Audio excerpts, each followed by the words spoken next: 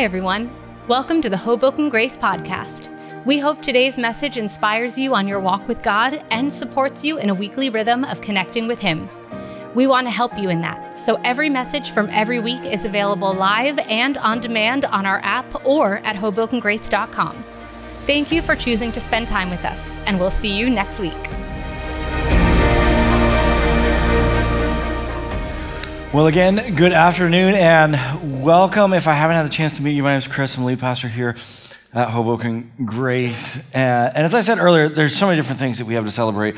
One of the things that I'm still celebrating was last week. I don't know if you were here for the concert, but it was phenomenal with the kids. And I've just been celebrating the kids' team as well all week long. I mean, what an incredible job they did. Would you guys celebrate them with me one more time?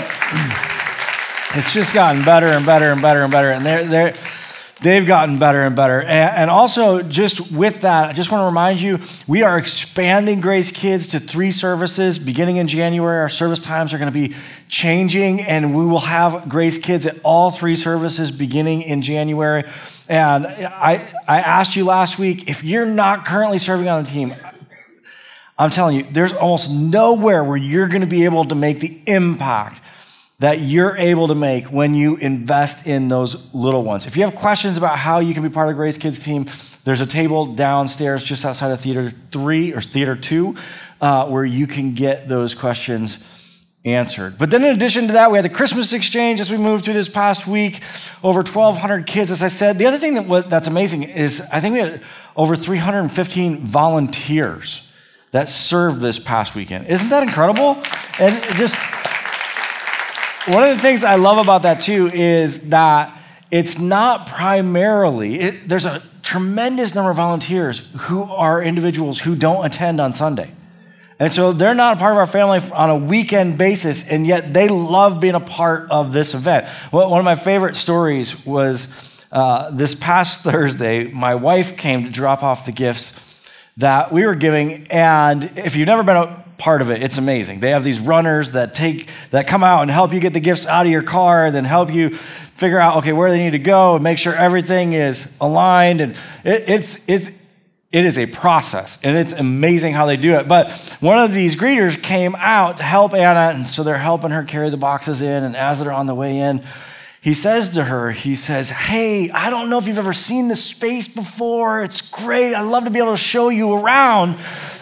And she said, I haven't. I'd love to see it. And it's just kind of how Anna does things. But it was so cool to be able to see someone that was so excited about what God was doing in the space, even though he's obviously not here necessarily on weekends because she runs our First Impressions, for those of you who don't know. So as we move through the week, it's just a huge celebration. And the thing I love most about that, when you look at that story and you see those individuals serving in that way, is it's just another opportunity for us to introduce people to the reality of Christmas. And like I look at moments like that and events like that, it's another opportunity for us to help people take one more step towards realizing the reality of Christmas. And this reality that we talked about last week, that, well, Matthew 1:23 says this. It says, behold, the virgin shall conceive and bear a son, and they shall call his name Emmanuel, which means God with us. To introduce people to this reality that God wants to be with you, and he wants for you to be with him.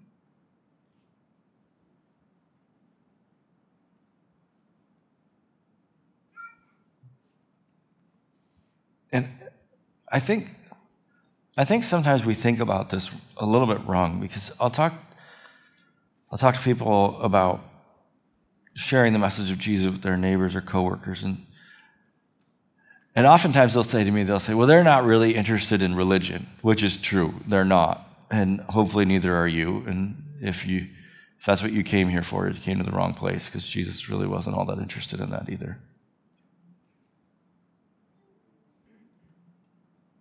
And then they'll say, well, they're not really interested in the God thing.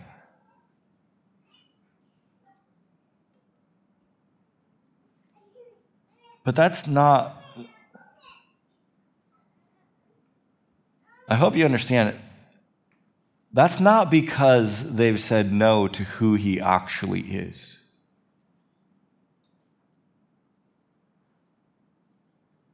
It's because they've been told a lie about him.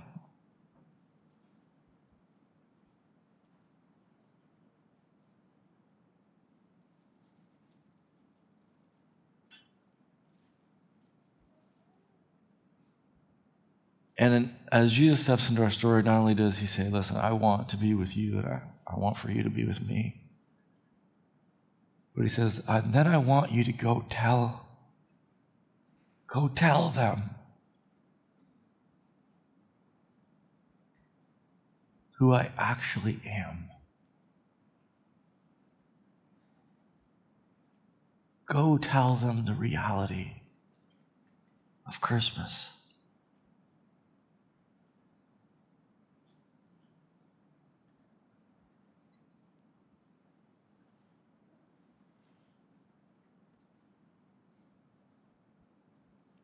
But I decided, no, I want them to be with me. And even as we've moved through this week, I've been overwhelmed by this. And this has been an interesting week for me because I was in bed for most of it. I was very sick. I was very sick. So if I'm not my usual energetic and hilarious self, you know why. But one of the things that I love is I love Christmas trees. How many of you love Christmas trees? I know my friend in the front does because he gets the biggest Christmas tree I've ever seen. I think last year was like 15 feet. It bent when it hit the ceiling because it wasn't. But I love Christmas trees. I love to be able to sit in front of them late at night, and I love falling asleep in front of the tree on the couch. It's like one of my favorite things. It always has been. And our boys actually have a little Christmas tree in their room because I want them to experience that too. I just don't want them in my living room. So they can fall asleep in front of the tree in their room. But this week I was sitting there and I was just staring at the tree and thinking about this phenomenal mission. Like this moment where God says, go. I don't know if you know this or not. There's this place in the New Testament where Paul's writing to the church, and he says something really intriguing. I think it's to the church at Corinth. You would think by the third service that I would have looked up the exact reference, but I didn't. But he's talking about the launch of the mission. And maybe you've experienced it before, you've been on this journey for a while. But when you go to the Old Testament or the Jewish scriptures and it talks about the Messiah coming, it talks about the fact that it's going to happen, but it's a little vague as far as how it's going to happen. And now the interesting thing is that when Paul writes to the church, he says that was intentional so that the enemy wouldn't know how it was coming. He specifically says that was intentional so that the forces of evil that were opposed to it would not know how it was coming. And I know sometimes you start talking about evil and the enemy, and some of you are like, I don't know. But one of the things you do know is you know that there's a reality of good and evil. If you don't think so, just go home and turn on the news.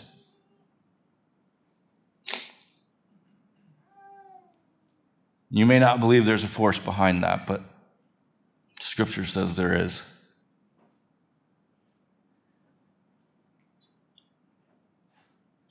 And then you come to this moment where I was just contemplating that this week, this moment where God says, go. And think about if you're the enemy. All the different ways you expected it to come. all the different ways you thought it would play out. And then he comes as a baby.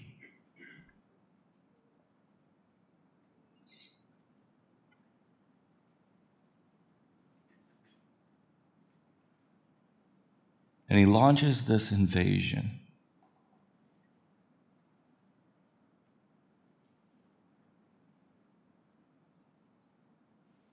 To get you.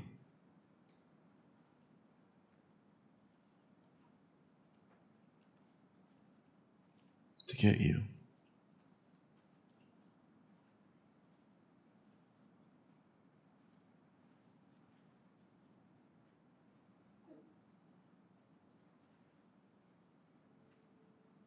My hope is that over the next few weeks, that you would be overwhelmed by that.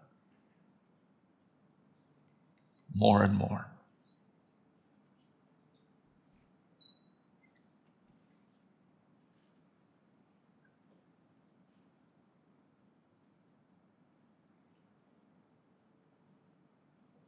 And that you wouldn't just know it, but you would experience it. And what I mean by that is this. We talked about this a little bit last week too. We talked about the reality that Christmas isn't about presents in terms of gifts, but that Christmas is about presence. Being present, and this reality that God launches this mission so that you could be present with him and that he could be present with you. And my goal is for us to be more and more overwhelmed by that, but then also for that to actually be our reality. And what Jesus did, don't miss this. What Jesus did made it possible for God to always be present to you. And it doesn't matter who you are or where you've been or what you've done. Jesus, not only does he come in this way, but then he gives his life on the cross to pay for all of our sin and brokenness and literally takes away anything that would stand between us and the Father. And then he says, no, now you can step into this relationship. And there's nothing that would keep you from it. And so the reality is that God is present to you. Jesus made that possible. If you accept what his son's done for you, God is present to you. The question is, are you present to him? Let me ask you this. What is it that God wants most from you?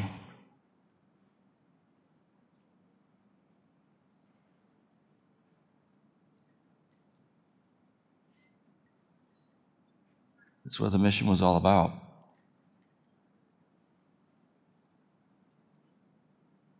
Your presence.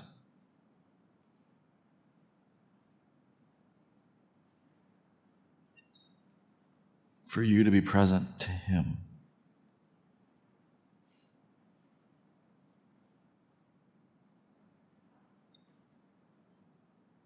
How's that going?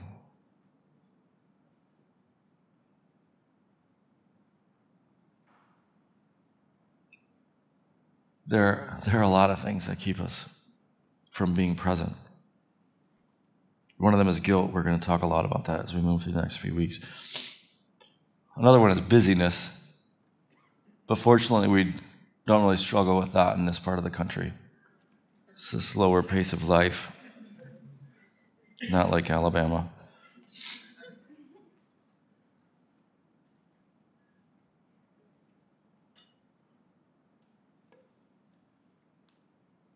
You know, there's nothing the enemy wants less than for you to be present to him.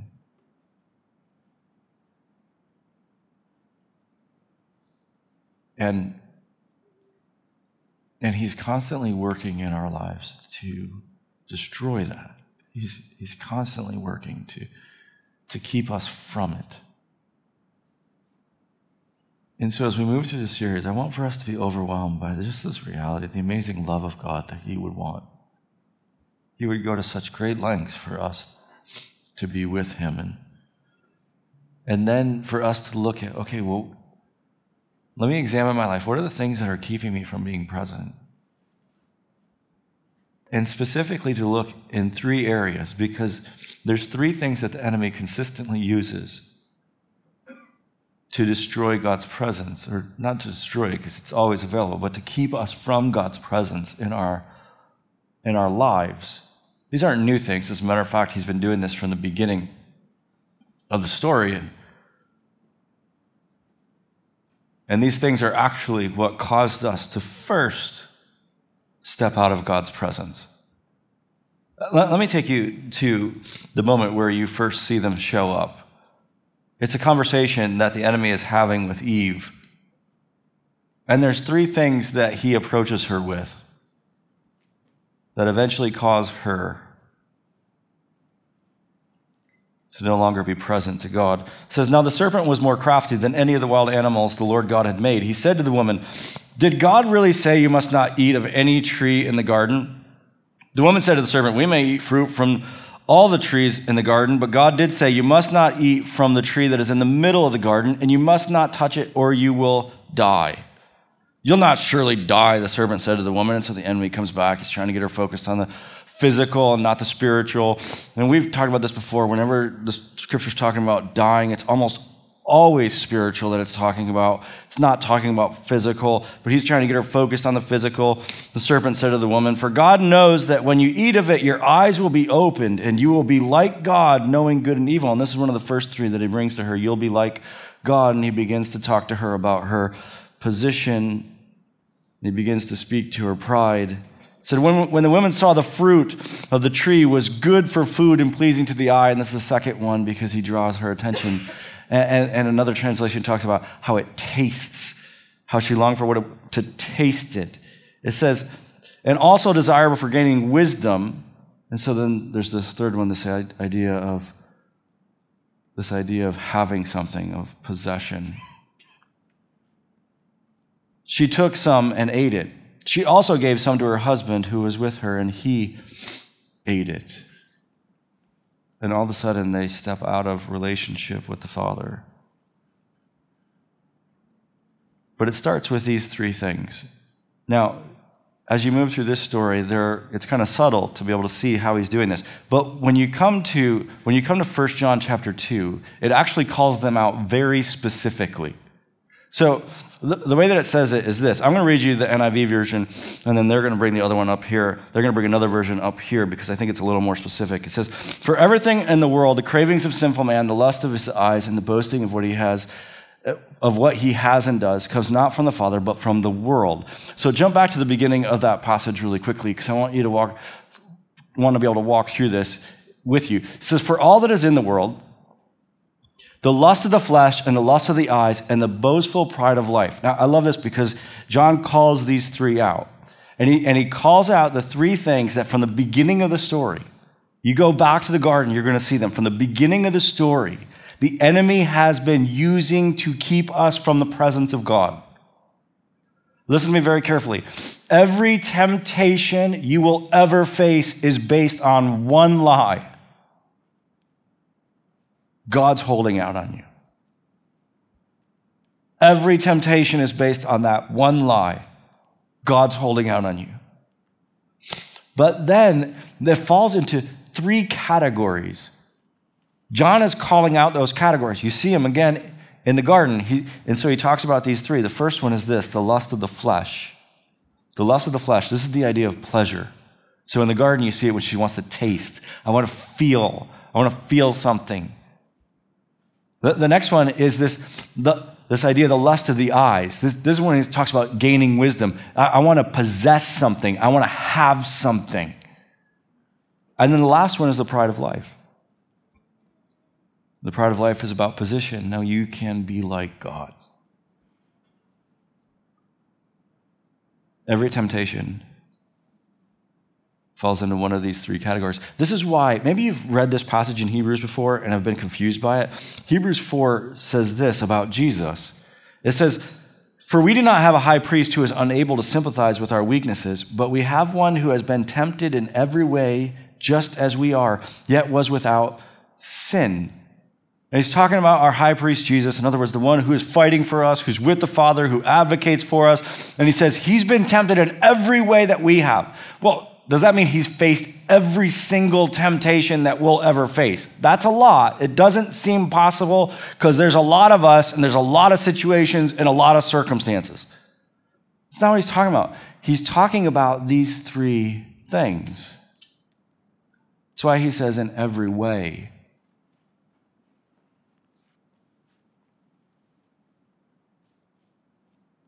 Because every temptation comes down to one of these three things. And even when you look at Jesus being led into the wilderness, and when he's tempted by the enemy, he's tempted 3 times. Can you guess in which 3 ways? It's consistent over and over and over again as you move through the story. These are the things that the enemy uses to keep you from the presence of God.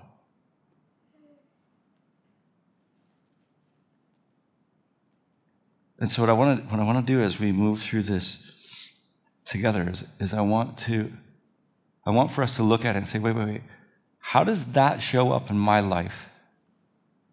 And is there some way in which that's actually being successful in keeping me from the mission of Christmas? Because I don't want for us to just know that God's available to us. I want for us to actually experience it.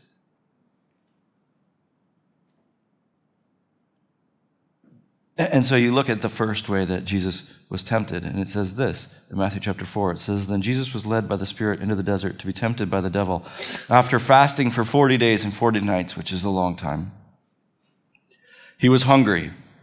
That's an understatement. He was very hungry, would probably be a little better. "The tempter came to him and said, 'If you are the Son of God, tell these stones to become bread.'" And you see the enemy come to him first with the lust of the flesh. Now, oftentimes we misunderstand this idea of the lust of the flesh, because every time I say lust of the flesh, people think sex. It's immediately where they go. They think sex, and they think, oh, it's all about sex. No. This is way bigger than that. The lust of the flesh is way bigger than that. The lust of the flesh is the desire to feel. I want to feel a certain way. And so I'm pursuing a feeling. I want that taste. And in this moment, it calls out, okay, it's been 40 days. He's really hungry.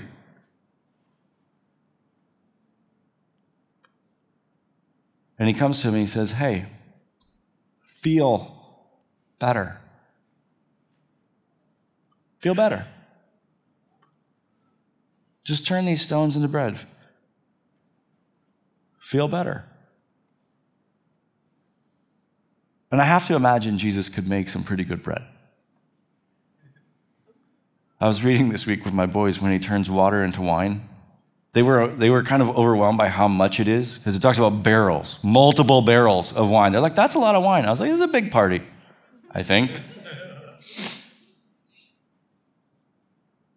But if you read the story, what is it that they say after they taste the wine that he creates? They said, "This is the best wine." I have to imagine he could make some pretty good bread. And the enemy comes to him and he says, "Feel better." And then Jesus responds. Jesus responds this way. It says, "It is written, man does not live on bread alone, but on every word that comes from the mouth of God." Why? Turn these rocks into bread. No. Man does not live on bread alone, but on every word that comes from the Father. What is he saying? What is he talking about? The temptation is this: feel. Pursue the pleasure. And Jesus steps in and says, no, wait. Life's not found there.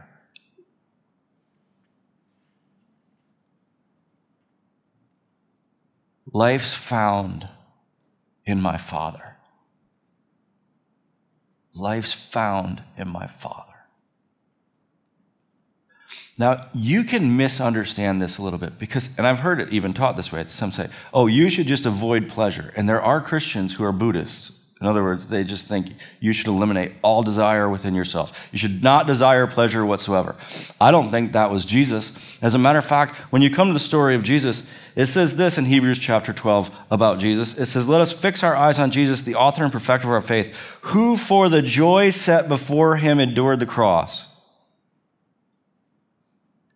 It says he goes to the cross, scorning its shame, and sat down at the right hand of the Father. But he goes to the cross, and while he despises everything about the cross, he does so looking forward to what? To joy.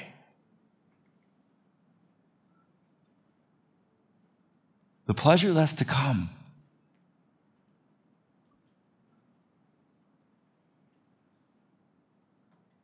The journey with God is not that you give up on the desire for joy. It's just that you trust the Father to take you there.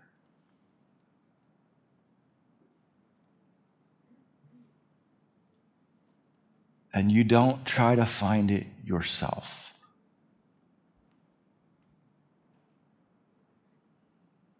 And so in this moment, the enemy says, create it yourself. And Jesus says, nope. I'll trust him to lead me there. And he does so looking forward to the treasures that are to come, but he trusts the Father with when and where they'll come.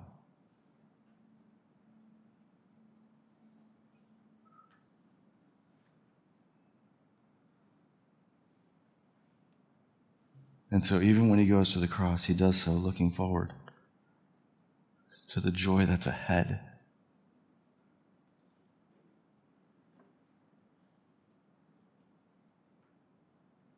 And this is kind of subtle in our lives.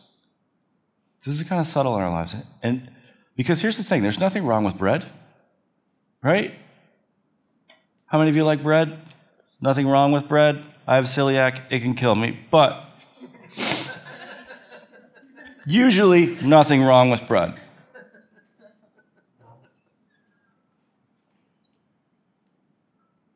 But here's the thing, and this is the line that it's just been sticking with me for a couple of weeks now. Listen to me very carefully. Behind every treasure, there's a tyrant.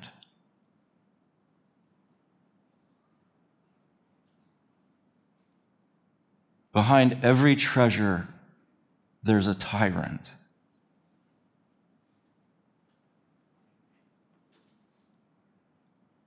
And all of a sudden, something that was good becomes destructive.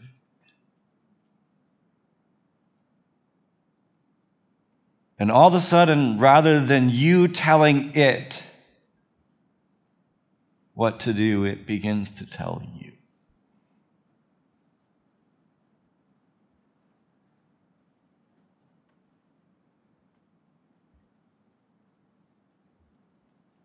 And we all know what that's like.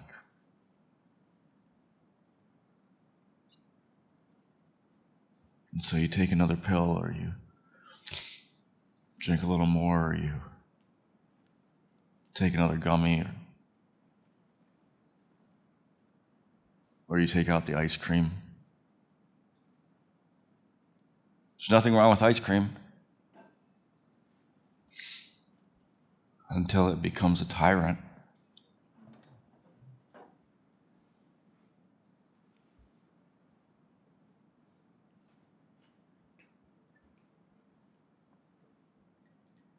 And here's the thing.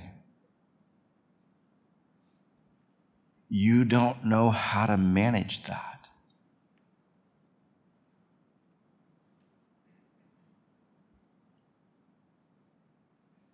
And so Jesus isn't saying, oh, there's something wrong with the bread. He's just saying, no. The Father will bring the treasure into my life when it's appropriate. And so I'll trust him with that.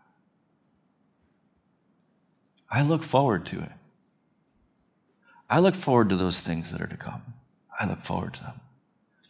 But he decides when they go. I follow. I follow. Another way Jesus says it is this. He says, seek first the kingdom of God, and all these other things will be added unto you. They'll come in the right place, in the right time, in the right way.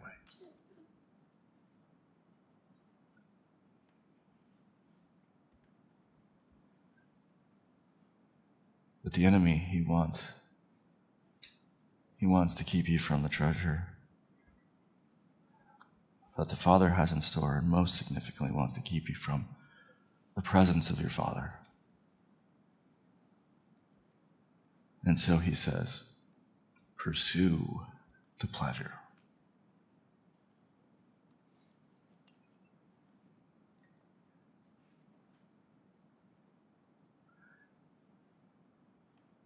And it's not always that it becomes a tyrant in our life, because another way that it shows up in our life is, and maybe this can be a tyrant as well, but it also shows up when you have that time that you've set aside to be able to spend with the Father, but then you I don't want to get up. I want to feel. Or you begin to become reckless with your time and you're watching another junk show because that's all there is, especially now. TVs are horrible, aren't they? You're like, I haven't watched a TV in a year. I only watch my phone. It's amazing to me. I'll have conversations with people, and I'll say that to them. I'll say, oh, you should get rid of your TV. They're like, absolutely. Absolutely. That thing's got to go. Got to go.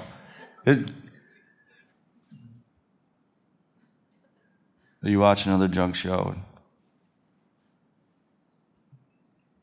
Because I want to feel relaxed.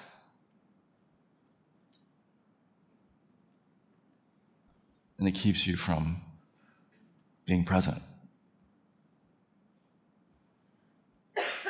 I don't know what this looks like for you, but I know this. It's at work in your life. And if you don't pay attention to it, it will keep you from his presence.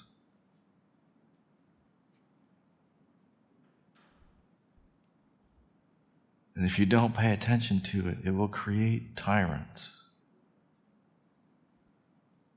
And you know what the tyrant wants more than anything else? Is to make sure you're not present. And so then it begins to utilize guilt, and it tells you he doesn't want anything to do with you. And there's no way he wants you to be present to him. It's the best method of the tyrant, because there's only one who can overthrow the tyrant, and it's not you. So as long as he keeps the Father at bay, he knows he's in charge. Because only the Father can defeat the tyrant. But that means you have to trust God's grace.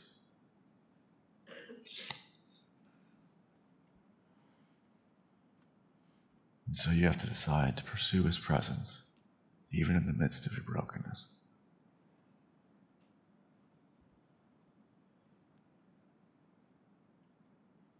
I don't know what it looks like for you, but I know it's at work in all of our lives.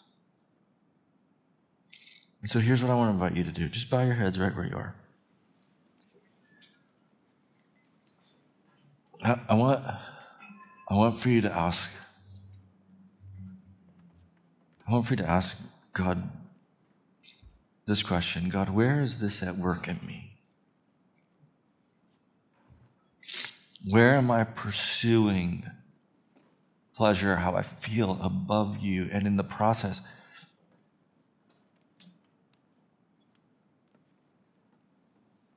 is keeping me from your presence and the reality of what it is that you want to do and bring in my life. And maybe there's a tyrant that you need to hand over something you need to decide that you're going to walk away from for the next season, or maybe for good. Maybe you just allowed that, I want to feel, to creep in, and it's keeping you from what you know it is that God wants you to do, and how He wants to utilize your time or your energy. Or I don't know what the conversation is with you, but I encourage you to go and to talk with Him about this today. Because we can't just know that He's available to us. Listen to me, He is present with you today.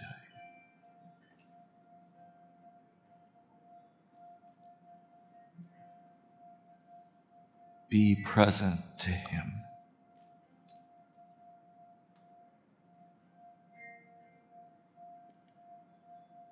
In Jesus' name.